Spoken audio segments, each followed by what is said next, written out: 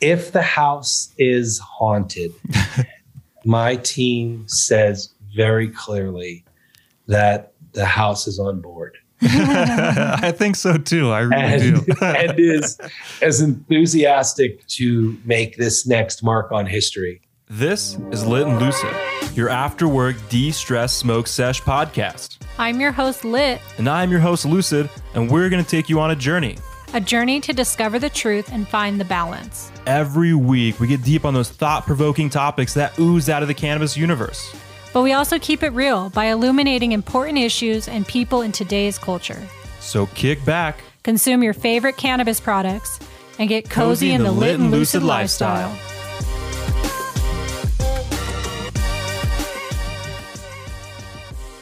Welcome, everybody, to the final episode of our homegrown series, Made in Colorado. We've spoken with some top brands in the industry and ancillary businesses that have shaped the industry both here in Colorado and across the U.S. We really hope you've enjoyed this season, and I know Jared and I have. It's been really fun to talk to all these different companies here in Colorado. But today we are chatting with Chris Chiari. He is the CEO of 420 Hotels and the owner of the Patterson Inn.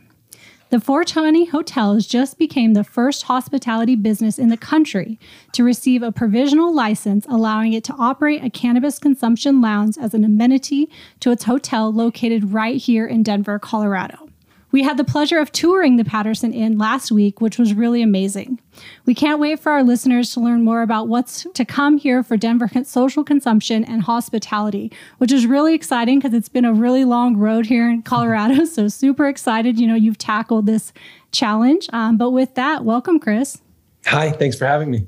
Yeah, absolutely. Thanks for joining us, Chris. And we had a pleasure last week. We actually got a tour of the Patterson Inn, and we were absolutely blown away. And there's an immense amount of history involved with it. And I know Chris has some awesome plans that we're going to get to later that is kind of helping form this 420 Hotel and the rest of the Patterson Inn. So excited to get to that. But before we get too far down the road, Chris, tell us a little bit more about your journey and kind of how that all led you here, kind of forming this cannabis experience. I fell in love with the house a little over 11 years ago. Yeah. It was an abandoned building in Denver. I had flown out here with the intention of relocating here to the city and was selling a place in Fort Lauderdale, Florida that was substantially smaller, but significantly more expensive. Very different markets and economies between South Florida and Denver. At least that was the case 11 years ago. Yeah. It was abandoned, but it had an address over the door that it already told a story.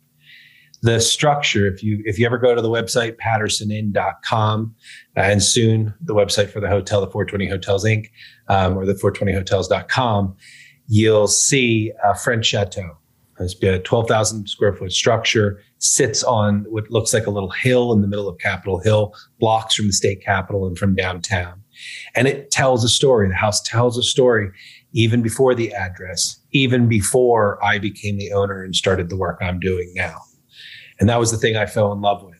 Personally, I've been a cannabis consumer for well over 30 years. I don't want anyone to do the math. I don't want to have that conversation. I'm working really hard to destigmatize and normalize what is this still uncharted territory or this final mile in cannabis legalization around public consumption or commercial, and in this case, licensed commercial consumption.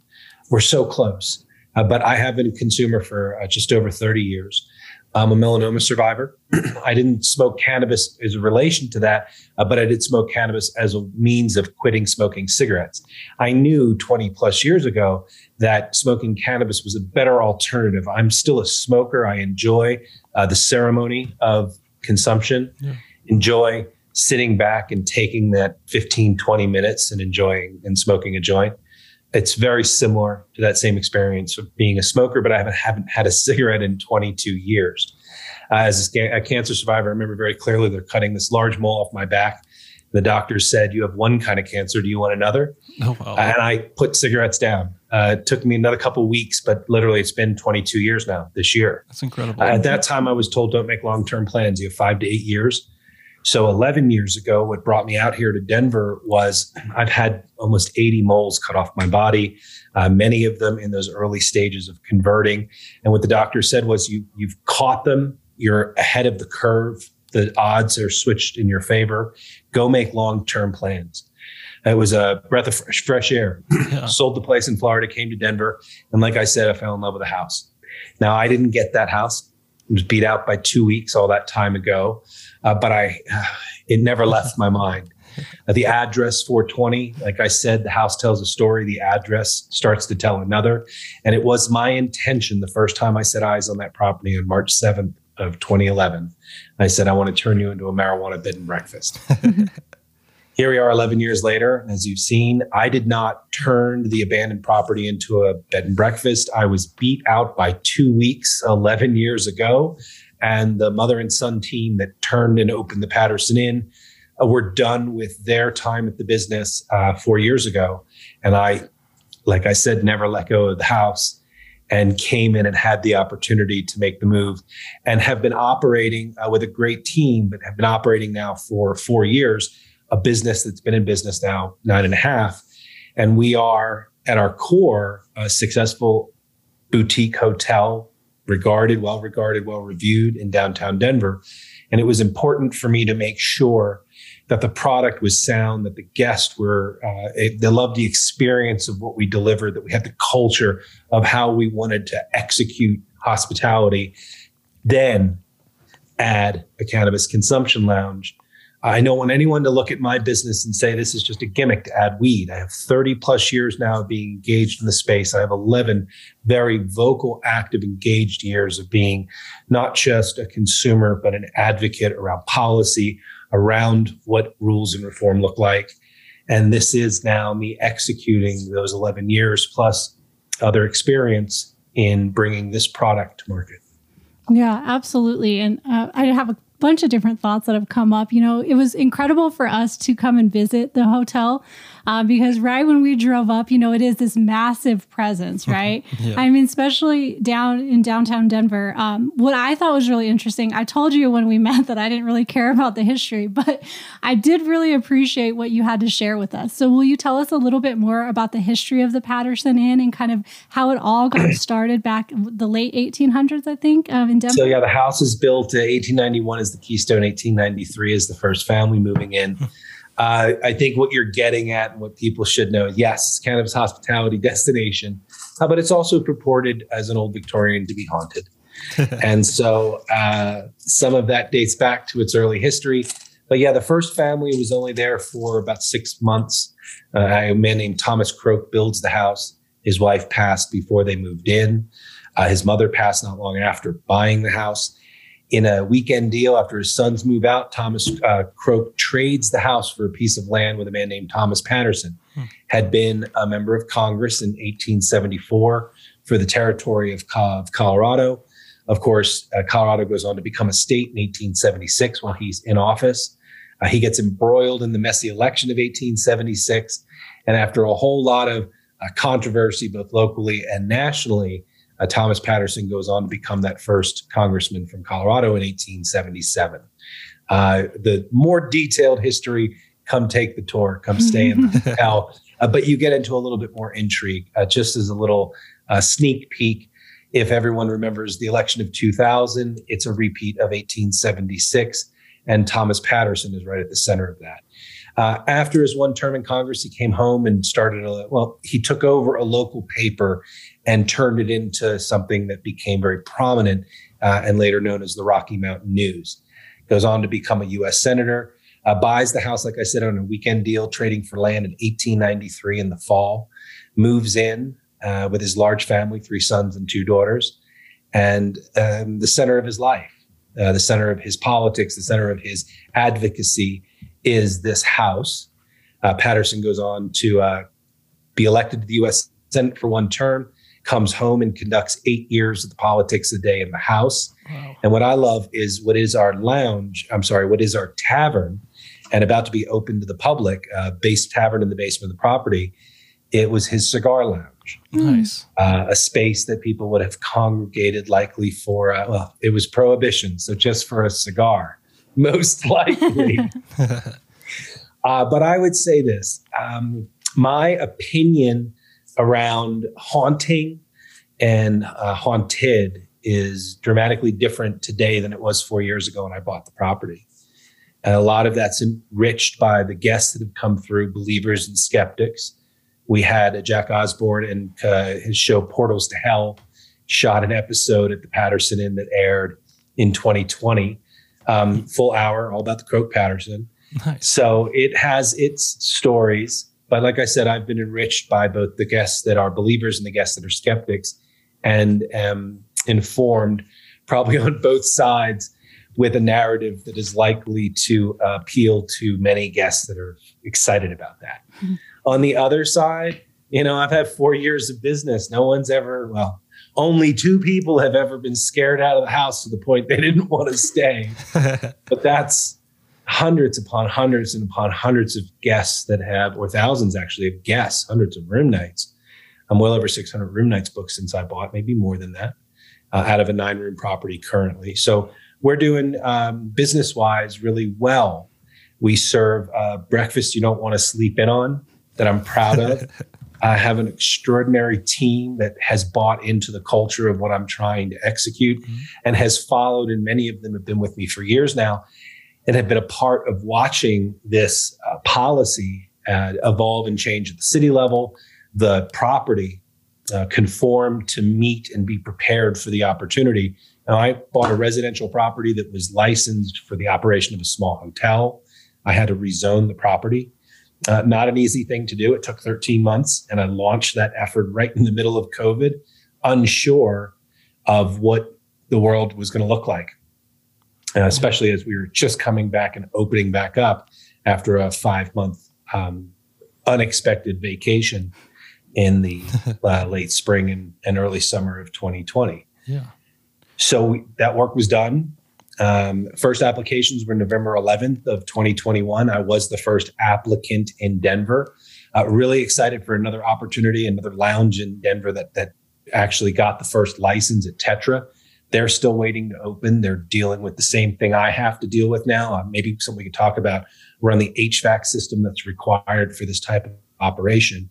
I think the last hurdle and maybe a final sign of whether or not a municipality like Denver is truly ready for this or is willing to be very proactive in working with the few of us that are stepping forward to try to execute on these new licenses.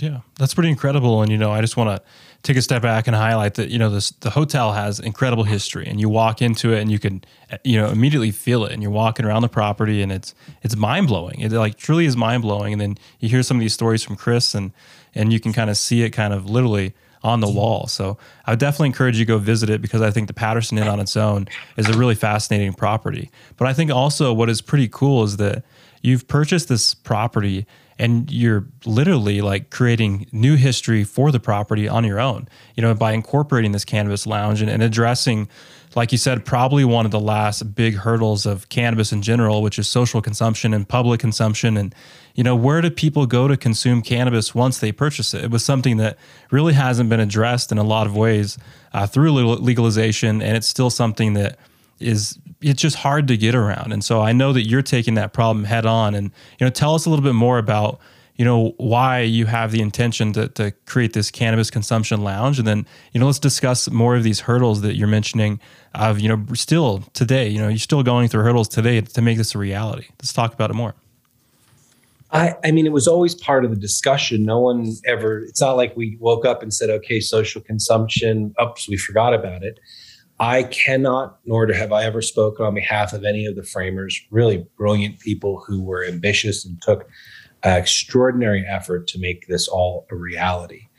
And what I can say is that in conversations I've been lucky enough to have with some of those original drafters and originators of the policy was that the conversation, there was a fear that asking for everything might be too much, that once you start, even when I did my license, one of the neighborhood groups called it a marijuana bar. And marijuana bar as messaging hits trigger points in members of the community that are still adverse to the pace of legalization. And that's changed significantly in the last 9 years, almost decade, but no less the stigma around marijuana bar today for some people still carries and can cause a trigger or a negative reaction to these types of progressive licensing or efforts. So that was important. And I do believe that they made a decision recognizing that the overall message of legalization could have been confused or further burdened by what would have been a very detailed and needed discussion about what this consumption element meant. And knowing full well that rulemaking, that state statute, that all these other components would have to come into play before there was ever implementation, but explaining that sometimes to the voting audience close to an election as the clock is ticking, it gets harder and harder to do. And so I think there was a decision, and a very conscious decision, to say, okay, we'll get to that one next. Let's get this done now. We'll get to that next. And so much of the reform here in Colorado and even in other states, starting with medical, helping communities begin to see what this looked like in a vertically integrated space as businesses operated as good neighbors. And that all had to take these stepping stones. And I think the feeling was, okay, we'll get to it, and we'll get to it tomorrow. Mm-hmm. Tomorrow became 8 years, 8 more years. Yeah. And that's incredible. Like it was 8 years ago. I know we talk about social consumption a lot. You know, I've been teaching cannabis yoga classes here in Denver for like 3-4 years. And it's always the biggest hurdle. It's like, where are we going to go to smoke? Like we're just trying to smoke a joint and do a little bit of yoga. It's not that big of a deal. But, you know, it's been hard here in Denver. So I'm really, really glad to see that this is finally, you know, legal and up and running here in Denver. You know, they do have the Tetra Lounge, but now this hotel that you're offering. So for those who haven't got a chance to visit it yet, it's important to understand that they're separate entities, right? So like you can go into the Patterson Inn and be a guest and stay in the hotel rooms, as well as go and visit the bar. And then it's also separate where the consumption lounge will be. So can you explain to us a little bit further about how that whole thing worked out and how you actually did get this license and what all the legality of it moving forward will look like, especially like this really expensive HVAC system?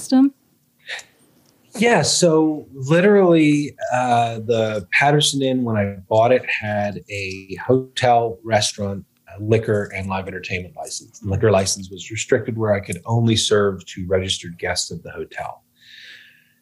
Part of the process of rezoning, I had to go into the community for community support. And at that same time, I asked for an update to the use of the liquor license, which was granted. So the same group that had provided the last owner with a restriction to guests only offered me an opportunity to open the door to the public. They were actually different leadership, a decade later from when the renovations were first done on the property, and a different desire in the community for, you know, this walkable city. Denver is striving to become everything you could possibly want within 20 minutes of your door to truly be a walkable community. Within 9 blocks, you should have most, if not all, of the services or amusement or entertainment that you want. And that's the goal. And so we're activating the space, street level activation. And so that fits into the ambitions of the community group today. And so it was a natural fit. What I realized, though, was that I could have the cannabis lounge in the carriage house. And again, if you go to pattersonin.com, you'll see this French chateau. The larger structure on the left, they are all attached, but the larger structure on the left is the main house with the 9-room hotel and the tavern in the basement.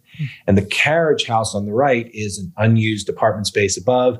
And then what we're turning into the lounge, this 1,200 square foot first floor unit, about 200 square feet for the bathroom and the hallway, and then a 1,000 square foot room for the lounge. Occupancy right now for the space is 50 people. Its use historically was event space, but at 50 people, it's too small for, you know, big events, and it's too big for truly small, intimate events. And so even though we would do things in the main house for smaller groups, weddings, the carriage house was still relatively unutilized. So my goal has always been to activate that space. And like I said, my first time I set eyes on the house 11 years ago, it was, this is it. This is a place to start and center a conversation around cannabis hospitality. So the cannabis lounge and the carriage house can be by code adjacent to a liquor business, but you can't move from inside of the building between the businesses. So legally, what I needed to do was separate all of these entities. So our liquor license is being modified right now. All alcohol is being exclusively moved to the basement. The basement space has now been built out with a new bathroom and all of the accommodations needed to operate independently. And the tavern, which is opening up under the name 12 Spirits, is a separate business entity and again operates independently from the hotel, but leases the space from the property owner. Yeah. Patterson Inn is the hotel restaurant operator upstairs. It then is accessible and adjacent to the tavern, so guests can move between the two. And now as we're moving forward with the build out for the Cannabis Hospitality Lounge, we have this now new entity that is now adjacent to a hotel restaurant. And adjacency to a hotel restaurant is allowed for a cannabis lounge. And more importantly, accessibility is allowed. So our access to the tavern will be open to the public, but you will not then have free access up into the hotel. Use of the hotel is exclusive to hotel guests who can go to the bar and come back into the hotel at their leisure. It's all done through a door code and a door with a lock on it. The lounge access is going to be somewhat restricted, but always reservation. And the restrictions will be private events. So that's where you might attend and not be a member. Members who then could call ahead and have privileges to then come visit and bring guests, especially for breakfast. And then more importantly, hotel guests who then would have access to purchase a day pass and as well as guests of those hotel guests. So if you come in for a conference, you've got a couple friends at the hotel downtown, you decided to stay here for this extraordinary and unique amenity and the service we provide and the breakfast you know not to sleep in on, you can share that by bringing then your friends and guests in. And we now have access to the restaurant license through all of these unique licenses and their allowed accessible relationship between each other to service food in the cannabis lounge, to service food down into the tavern, while serving alcohol to the general public and guests of the hotel in that tavern. And then again, with some restrictions and reservations, granting access to the lounge. I really want to let people smoke in their rooms. I can't. The rules say that if I create and license a space as cannabis hospitality, it has to be vacated and closed from 2 a.m. to 7 a.m. And at the end of the day, I'm a cannabis business. That's my goal. That's what we're working towards. But at the end of the day, I'm a hotel. My core business, my core revenue, my cash flow, my operations is heads and beds hospitality with the most exciting and unique amenity in America, with cannabis hospitality attached to the property. It's where I intend to then take this property, this project, this vision, this model, and move it hopefully to gateway cities across the country and around the world. HVAC, you asked about HVAC. 1,000 square foot room. Denver never outlawed hookah and cigar lounge. What they did was they dramatically increased the requirements of airflow through the space. And so it's 60 cubic feet of air per person per hour. Give you a frame of reference, that's 12 times the norm of what you would find in a normal residential or commercial space, which is required to move 5 cubic feet per person per hour. That's incredible. 42 people times 60, 22,520 cubic feet of air in a room that's 1,000 square feet with roughly a 10-foot ceiling. So it's at or just under 10,000 cubic feet in the room, not including furnishings, which of course would diminish the actual air capacity of the room. But the room has to be able to move 2,520 pounds of air per hour, or at least 25 to almost 30% of the total air in the room per hour. Wow. At that rate, there is no space or room to recirculate any of the heated or cooled air already in the room, even if it was going through some other filtration. So it's happening, and according to code, the system is going to be on the low 6-figure, but for a 1,000 square foot room, the air handling system will literally pull every drop of air in fresh from outside and vent every drop of air that it exhausts. Wow. What that means is that every drop of air that comes in, considering peaks of summer when it's 100 degrees out or peaks of winter when it's -6, that air needs to be heated, or the extraction of heat to cool to the extremes at 2,520 cubic feet of air per hour. Wow. I said to the city of Denver, we have a meeting scheduled with the engineers, the design, the architect, myself, and the city next week. Now that we have licensing, they're very accommodating. I can't fault the city for engagement. But by code, I told them I might be there and willing to build this thing. But what I've come to is I don't know if I'm eccentric enough or crazy, whatever word you want to use to turn it on. Because I don't know how much that's going to cost to operate that system. And my biggest hurdle, my biggest intimidation right now is the prospect of what that looks to move. When you're cultivating, it's probably going to be, it's not as big as the systems that are in tier 5 grows here in Colorado. That's for sure. And I have a really good idea of what those types of electrical costs look like. So I can ballpark what this is going to be. I don't think it shuts it down, but it's tragically inefficient.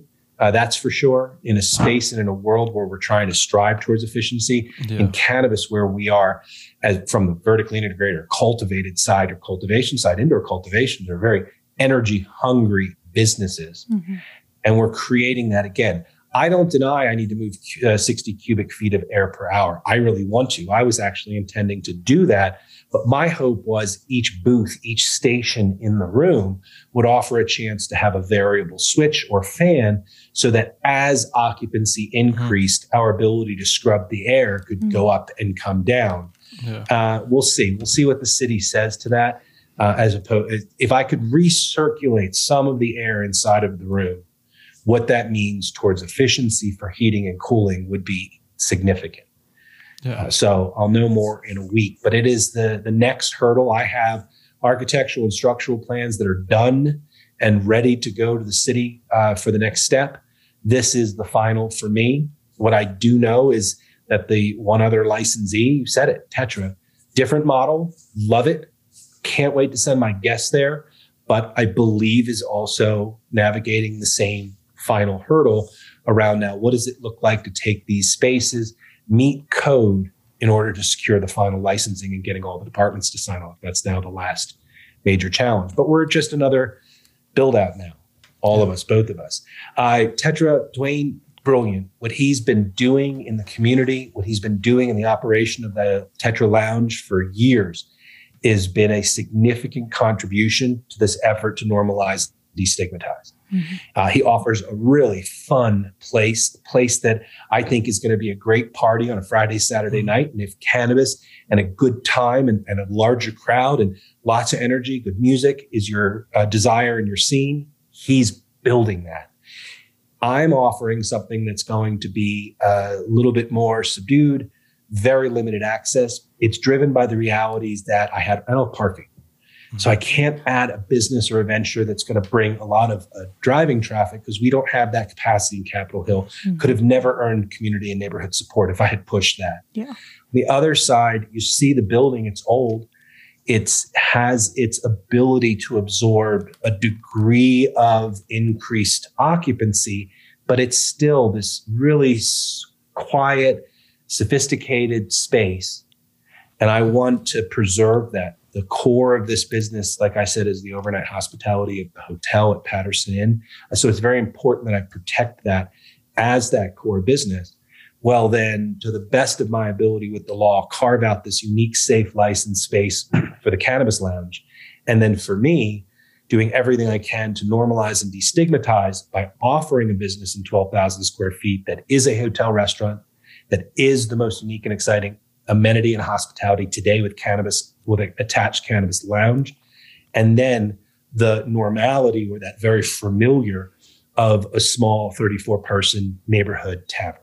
I love that. And, you know, it almost gives me the vibe of kind of like a speakeasy. Like there's like this exclusivity to it. And also, like you say, kind of this sophistication where you are going there to really like de-stress. You know, you're not looking so much for like this social atmosphere. You're not looking for, you know, loud music, and it is a different vibe. And I think you need that vibe too, because people crave that vibe and people want a place to relax and kind of enjoy themselves and enjoy the cannabis without having, you know, other things going on. So I think what you're trying to create there, it is, you know, you mentioned you're going to have like these private booths so you could, you know, bring a party of 5 and hang out with your friends. And then, you know, you guys can have your own space and have, you know, the privacy that you want while, enjoying cannabis products. And we're not the space. If you get rowdy, if you're really having that exuberant party time, I'm likely to encourage you to Uber over to Tetra. There you go, yeah. Because it has that yard and it has that space and it's big and it's open. My space is likely, and I believe based off of my 4 years now of operating the hotel, is likely to attract many canna curious. Yeah. What I like about this space for the canna curious is it will never be crowded. The door will never be open. It will be, the reservation will control the flow. Very few unexpected things that happen around you. What I already know about engaging in the cannabis conversation with guests at happy hour and having industry friends when they travel through Denver, stay at the hotel, is these very fun, animated conversations with the canna curious, where they come in sometimes with hesitation, reservation, and leave at least with an acknowledgement, a comfort, and a curiosity, maybe for a lotion for pain in their hands. And not that everyone should or needs to or has to consume cannabis, but nobody should still be pointing fingers or scolding someone for making the decision to. Certainly not for an adult. Well, what I think is important here is that we're normalizing cannabis consumption, right? I mean, if you think about a bar, there's all different types of bar experiences. You could go out to the club. You can go, like Jared said, to a speakeasy. There's all different types of experiences for a bar. So why shouldn't there be that for cannabis as well? And there will be, right? There has to be. There has to be. Cannabis consumers make up all demographics. Cannabis consumers make up all societal elements, all craving. There are 20-somethings that are out there looking for a party and impress their friends with their ability to consume. I've been in those crowds. It's a lot of fun.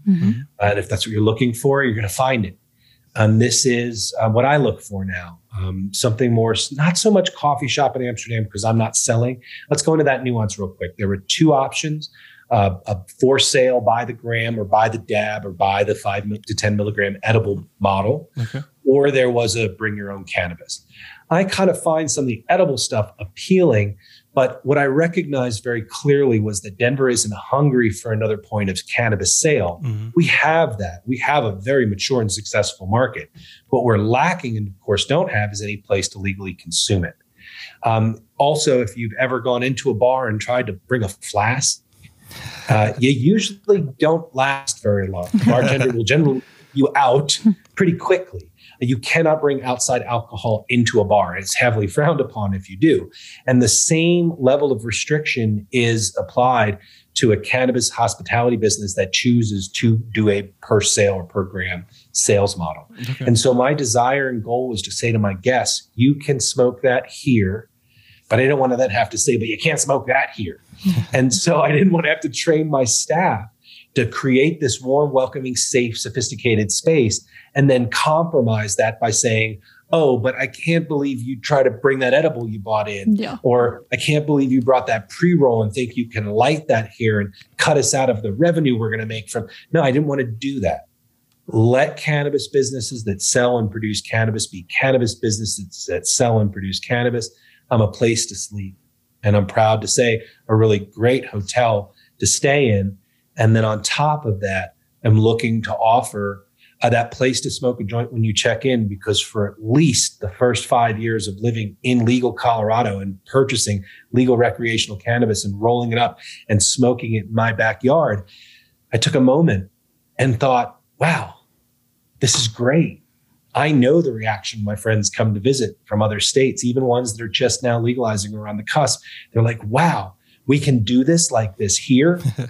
That familiarity, it's still there. And I think will still be a reality for at least another 4 or 5, maybe 6 years.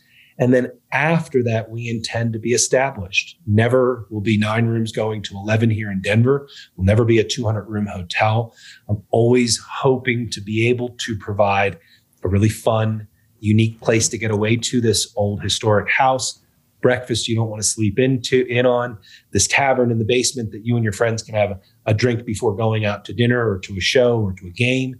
And, oh, wow, let's go up and stop in the lounge, because I can't believe I'm sitting in my hotel smoking a joint. I can't believe I'm smoking this last joint before I throw this all away and pack up into the car and head off to the airport. Get my car to pick me up, or Uber, or my Lyft to the train so I can get to the airport safely. Those types of decisions, yes, people are making them.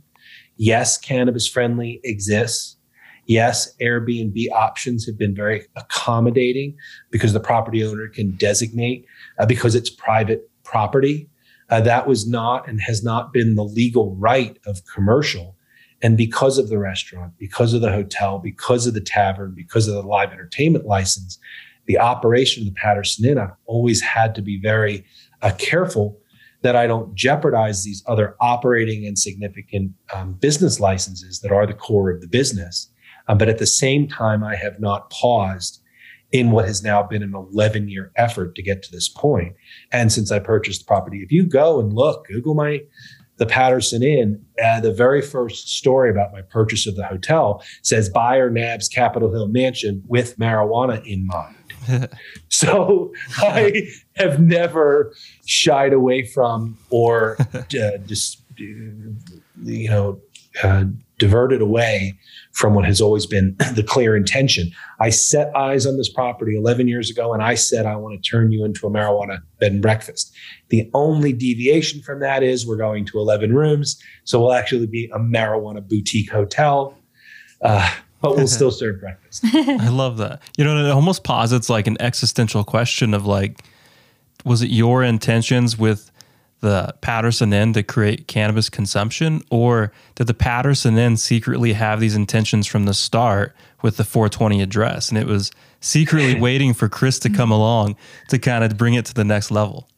If the house is haunted, my team says very clearly that the house is on board. I think so too. I really do. And is as enthusiastic to make this next mark on history. Yep.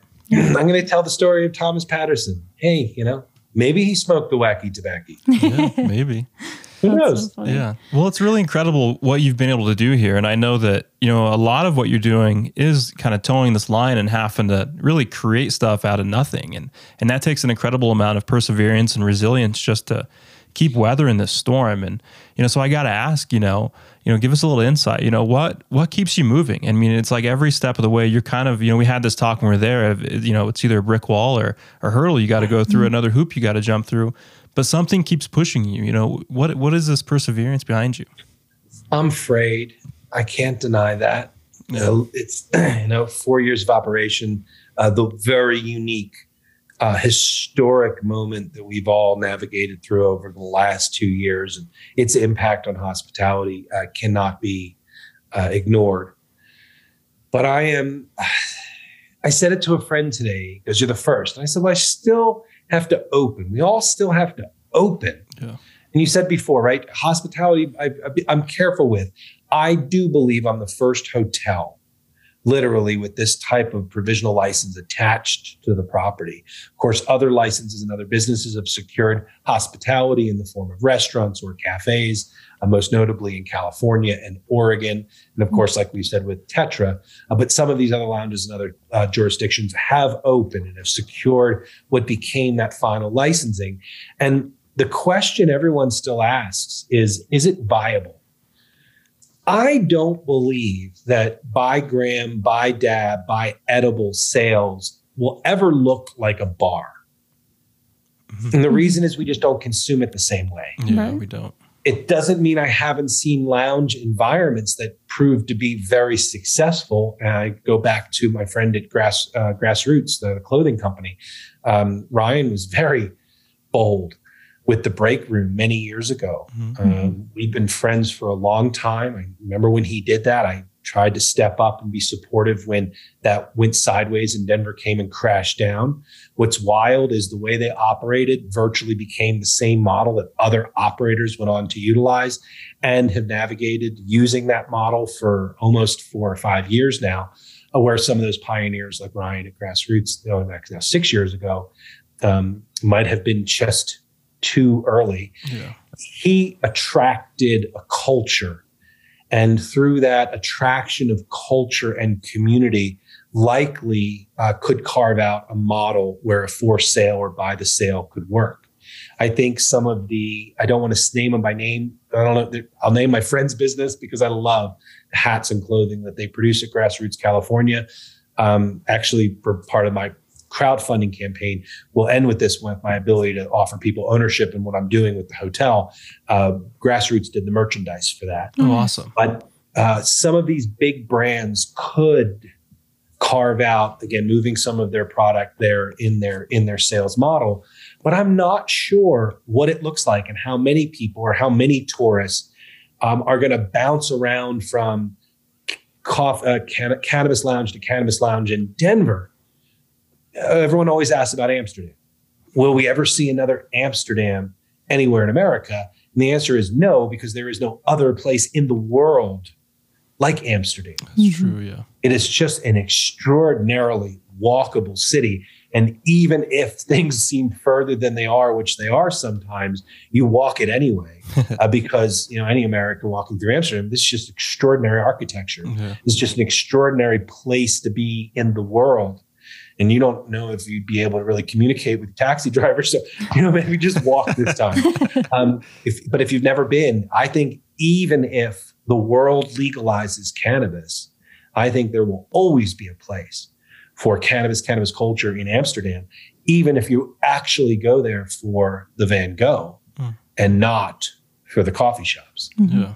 Well, that was one of my questions. Like, what do you envision social consumption being like in the U.S. as people continue to legalize? Like, is it just going to be social consumption lounges or maybe some infused yoga shops or tasting rooms? I know Vegas has a little bit different of a model. What do you envision us seeing and experiencing?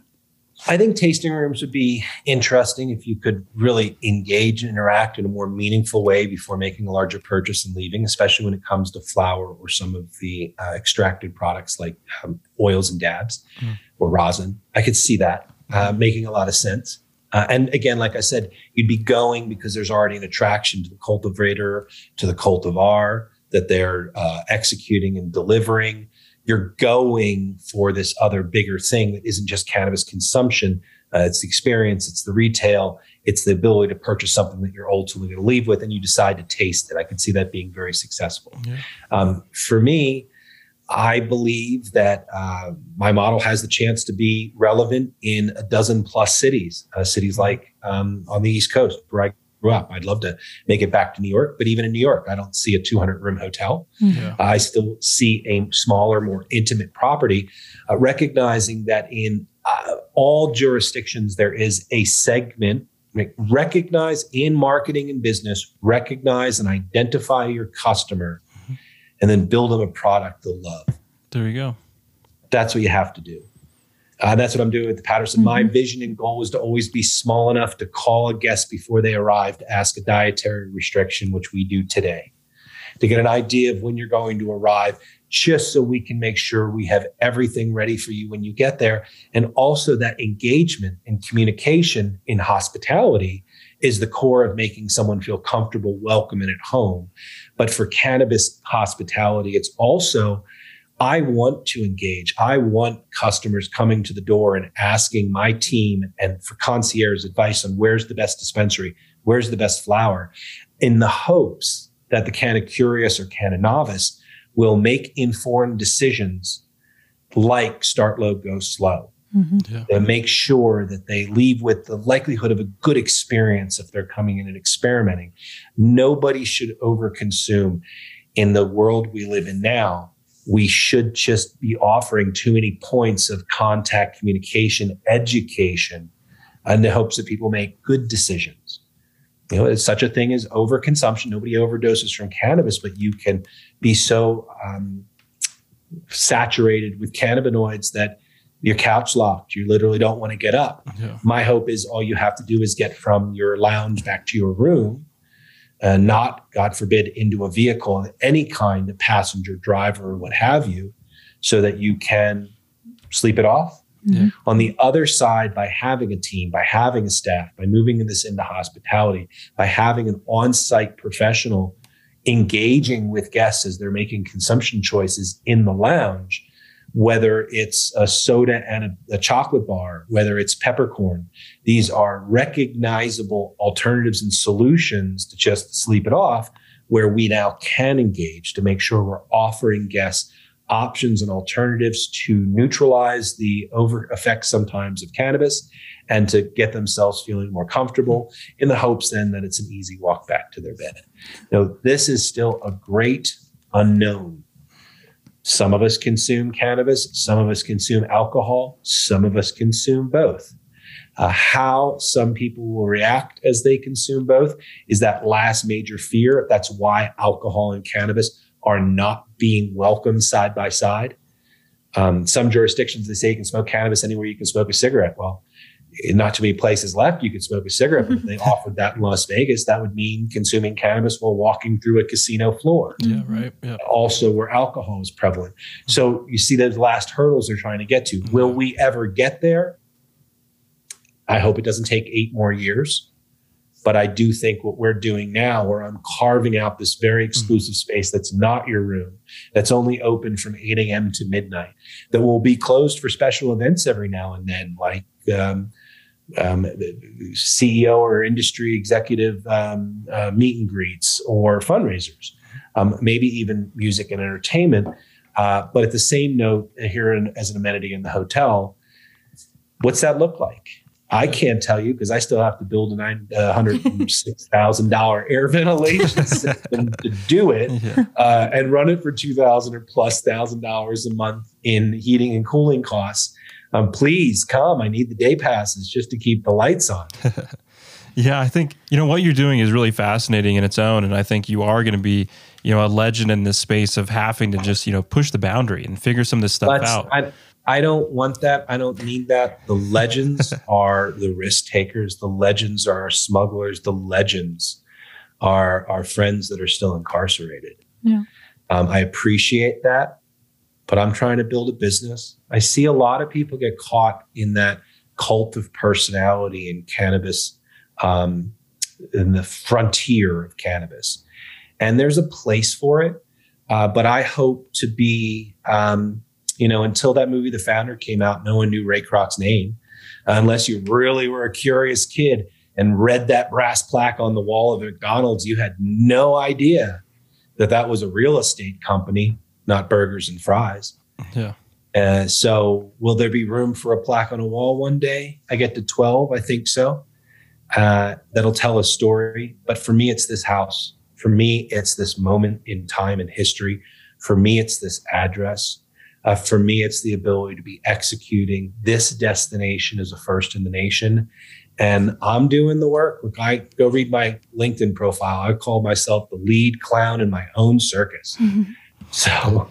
No, but I do think Jared does have a valid point here. You are a trailblazer here in the Denver social consumption space. I mean, it's very difficult to do, as we've heard throughout this whole episode. You've gone through a lot of hurdles. You had to learn a lot of stuff about policy and advocacy work and, like consumption laws and everything and HVAC, so many different things. And zoning, like so many things that I think the average consumer like us probably doesn't really think about. We might be able to just walk into your hotel one day and spark up a joint and not even think twice about it. So the fact that you've taken, the lead and are doing this and have been committed to it for 11 years is very admirable.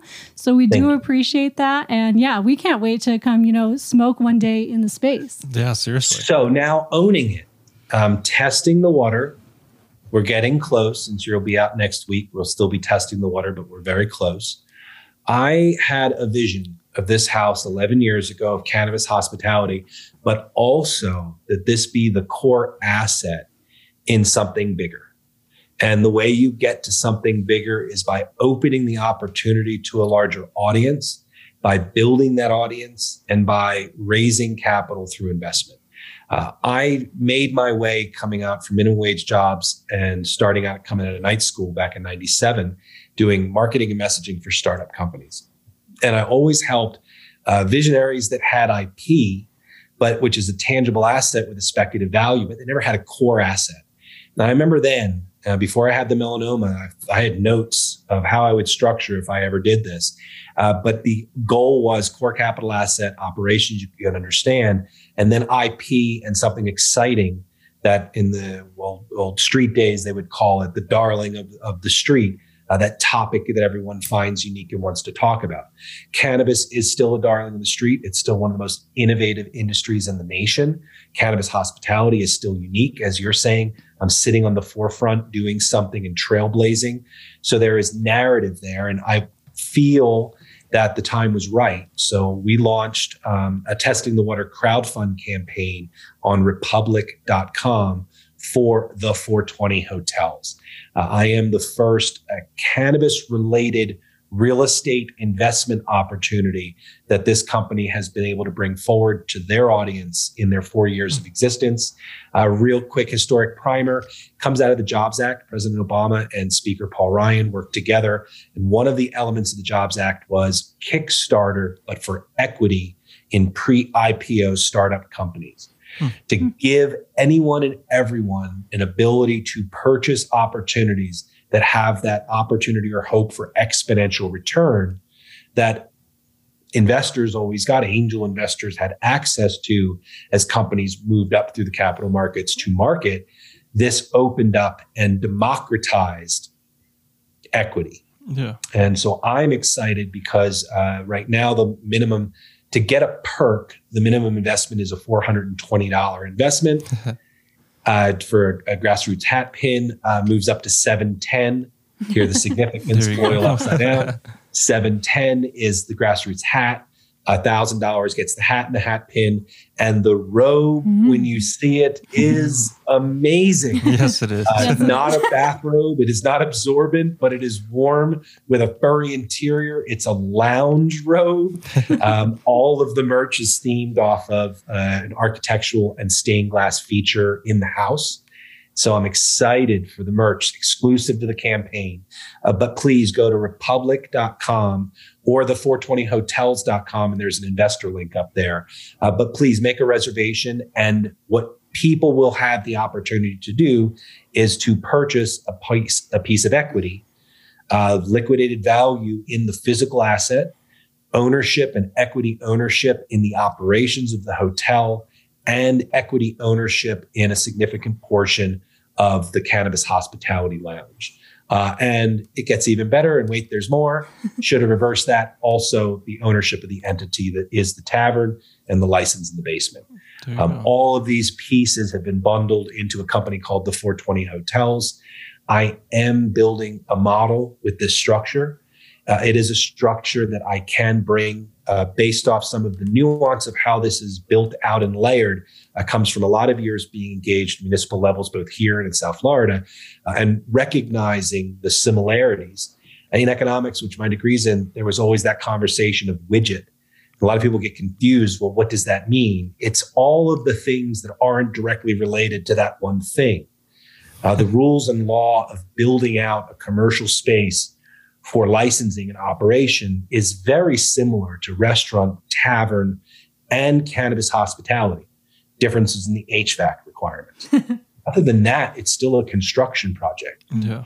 And so the widget part is just recognize the things that are the same that you truly can take and apply to different ventures or ideas and build on that body of experience and knowledge. That's what I'm trying to do with this hotel. It's my widget. Yeah, that's fun. Yeah, no, I think you have an incredible story, and we certainly look forward to watching you continue this and kind of see it come to life. So thank you again for sharing your story today, and go visit it. If you can't visit in person, visit it online, check out the photos, get a feel for it, and if you're in town in Denver, stop by. Check out the. No, make a reservation. We are not make a reservation for walk in. We're 9 rooms going to 11. We do not have a lobby that's open to the public. We're too small. So that door is locked and you only get in if you know the code. So the house already provides that level of exclusivity as you enter. The tavern is going to be open reservation only. You'll go to 12spirits.com. Reservations will go live at the end of this week for our grand opening, which is starting May 27th. Actually doing a soft friends and family opening on Friday the 13th. It just seemed appropriate for tavern called 12 Spirits. That's funny. And if you're really into it, you should check out The Bachelor. I heard maybe the Patterson Inn might have been on there. Yes, The Bachelor. We had a really great guest. It was the episode, and I only remember she came back a second time, but Kirpa came back to visit. Really, one of the contestants when Colton was here in Denver, and Kirpa made the Final Four. And I remember she came back with some friends and shared this desire to see more of the house. When they were there for the production, they were pretty locked down and pushed into their corners of their rooms, except when they were off on these dates and adventures. So it was really fun when she came back with two friends so she could really see the house. Got up into the tower room, made it down to a little room down in the basement. The house has a lot of story. Story you can find on the internet, story that you can see when you get there. I recognize my role. I'm the caretaker of this physical property. I'm also the caretaker of the history. And you said it before, and I don't dismiss it. I'm really excited that a house that has such a deep story is front and center on this story around legally licensed cannabis hospitality. Absolutely. All right, Chris. Well, it's been quite a pleasure. We have two final questions for you. I know you've been kicking it here in Colorado for quite some time now. So what is one of your favorite places to eat here? I love Ace up on 17th. Nice. Yeah, Ace is good. It's been fun and consistent. Neighborhood spot. Love it. Yeah, that's the one where you play ping pong, isn't it? That's the one. Yeah, we like ping pong. That's a sweet spot. Yeah. They've got some good crispy Brussels sprouts. They do. They used to have a dish. This one musician that would come out and visit all the time would always order 5 of them at a time. It was one of the toppest dishes. That's now a main. Menus, modified and developed over the last decade that I've almost lived here in the neighborhood. But it's still a consistent bedrock here in Uptown. Nice. All right, Chris. Well, one final question for you. We are the Lit and Lucid podcast. So are you lit or are you lucid? I'm lit today. Lit today, Super Lemon Haze. But I also very much advocate on the lucid. You might not know, but I was on the petitioning committee. I was one of the 5 Denver citizens that put the psilocybin initiative in front of the city several years back. We were the 5 that put our name out. So everyone who had a sign, were aware of who their neighbors were that were pushing this. But really proud of that. I didn't take a leadership role in the campaign. That was Kevin Matthews, and a number of really extraordinary community activists that are still working on this issue now at the statewide level. They did some extraordinary heavy lifting there. But from a policy standpoint, to be in the discussions of what final language looked like, to be part of getting one question out we were able to do in a poll to get an idea of where the public was on that issue. We thought we were a little early to the gate. Looked like we knew we were coming in with 47% and of solid baseline support, and maybe a small persuadable. And that initiative ultimately did. I think the Westward said the other day it passed 50%, 0.24. So well over 50% plus one vote, but not by much. Well, we appreciate everything you've been doing for the Denver community. If you're looking for a cool place to stay, check out the Patterson Inn and soon the 420 Hotels. It's quite the lit place. All right, you guys. Well, that is the final episode of our Homegrown series, Made in Colorado. We really hope you've enjoyed it and kicked with us this whole season long. But with that, I'm Lit. I'm Lucid. And that's it. Laters.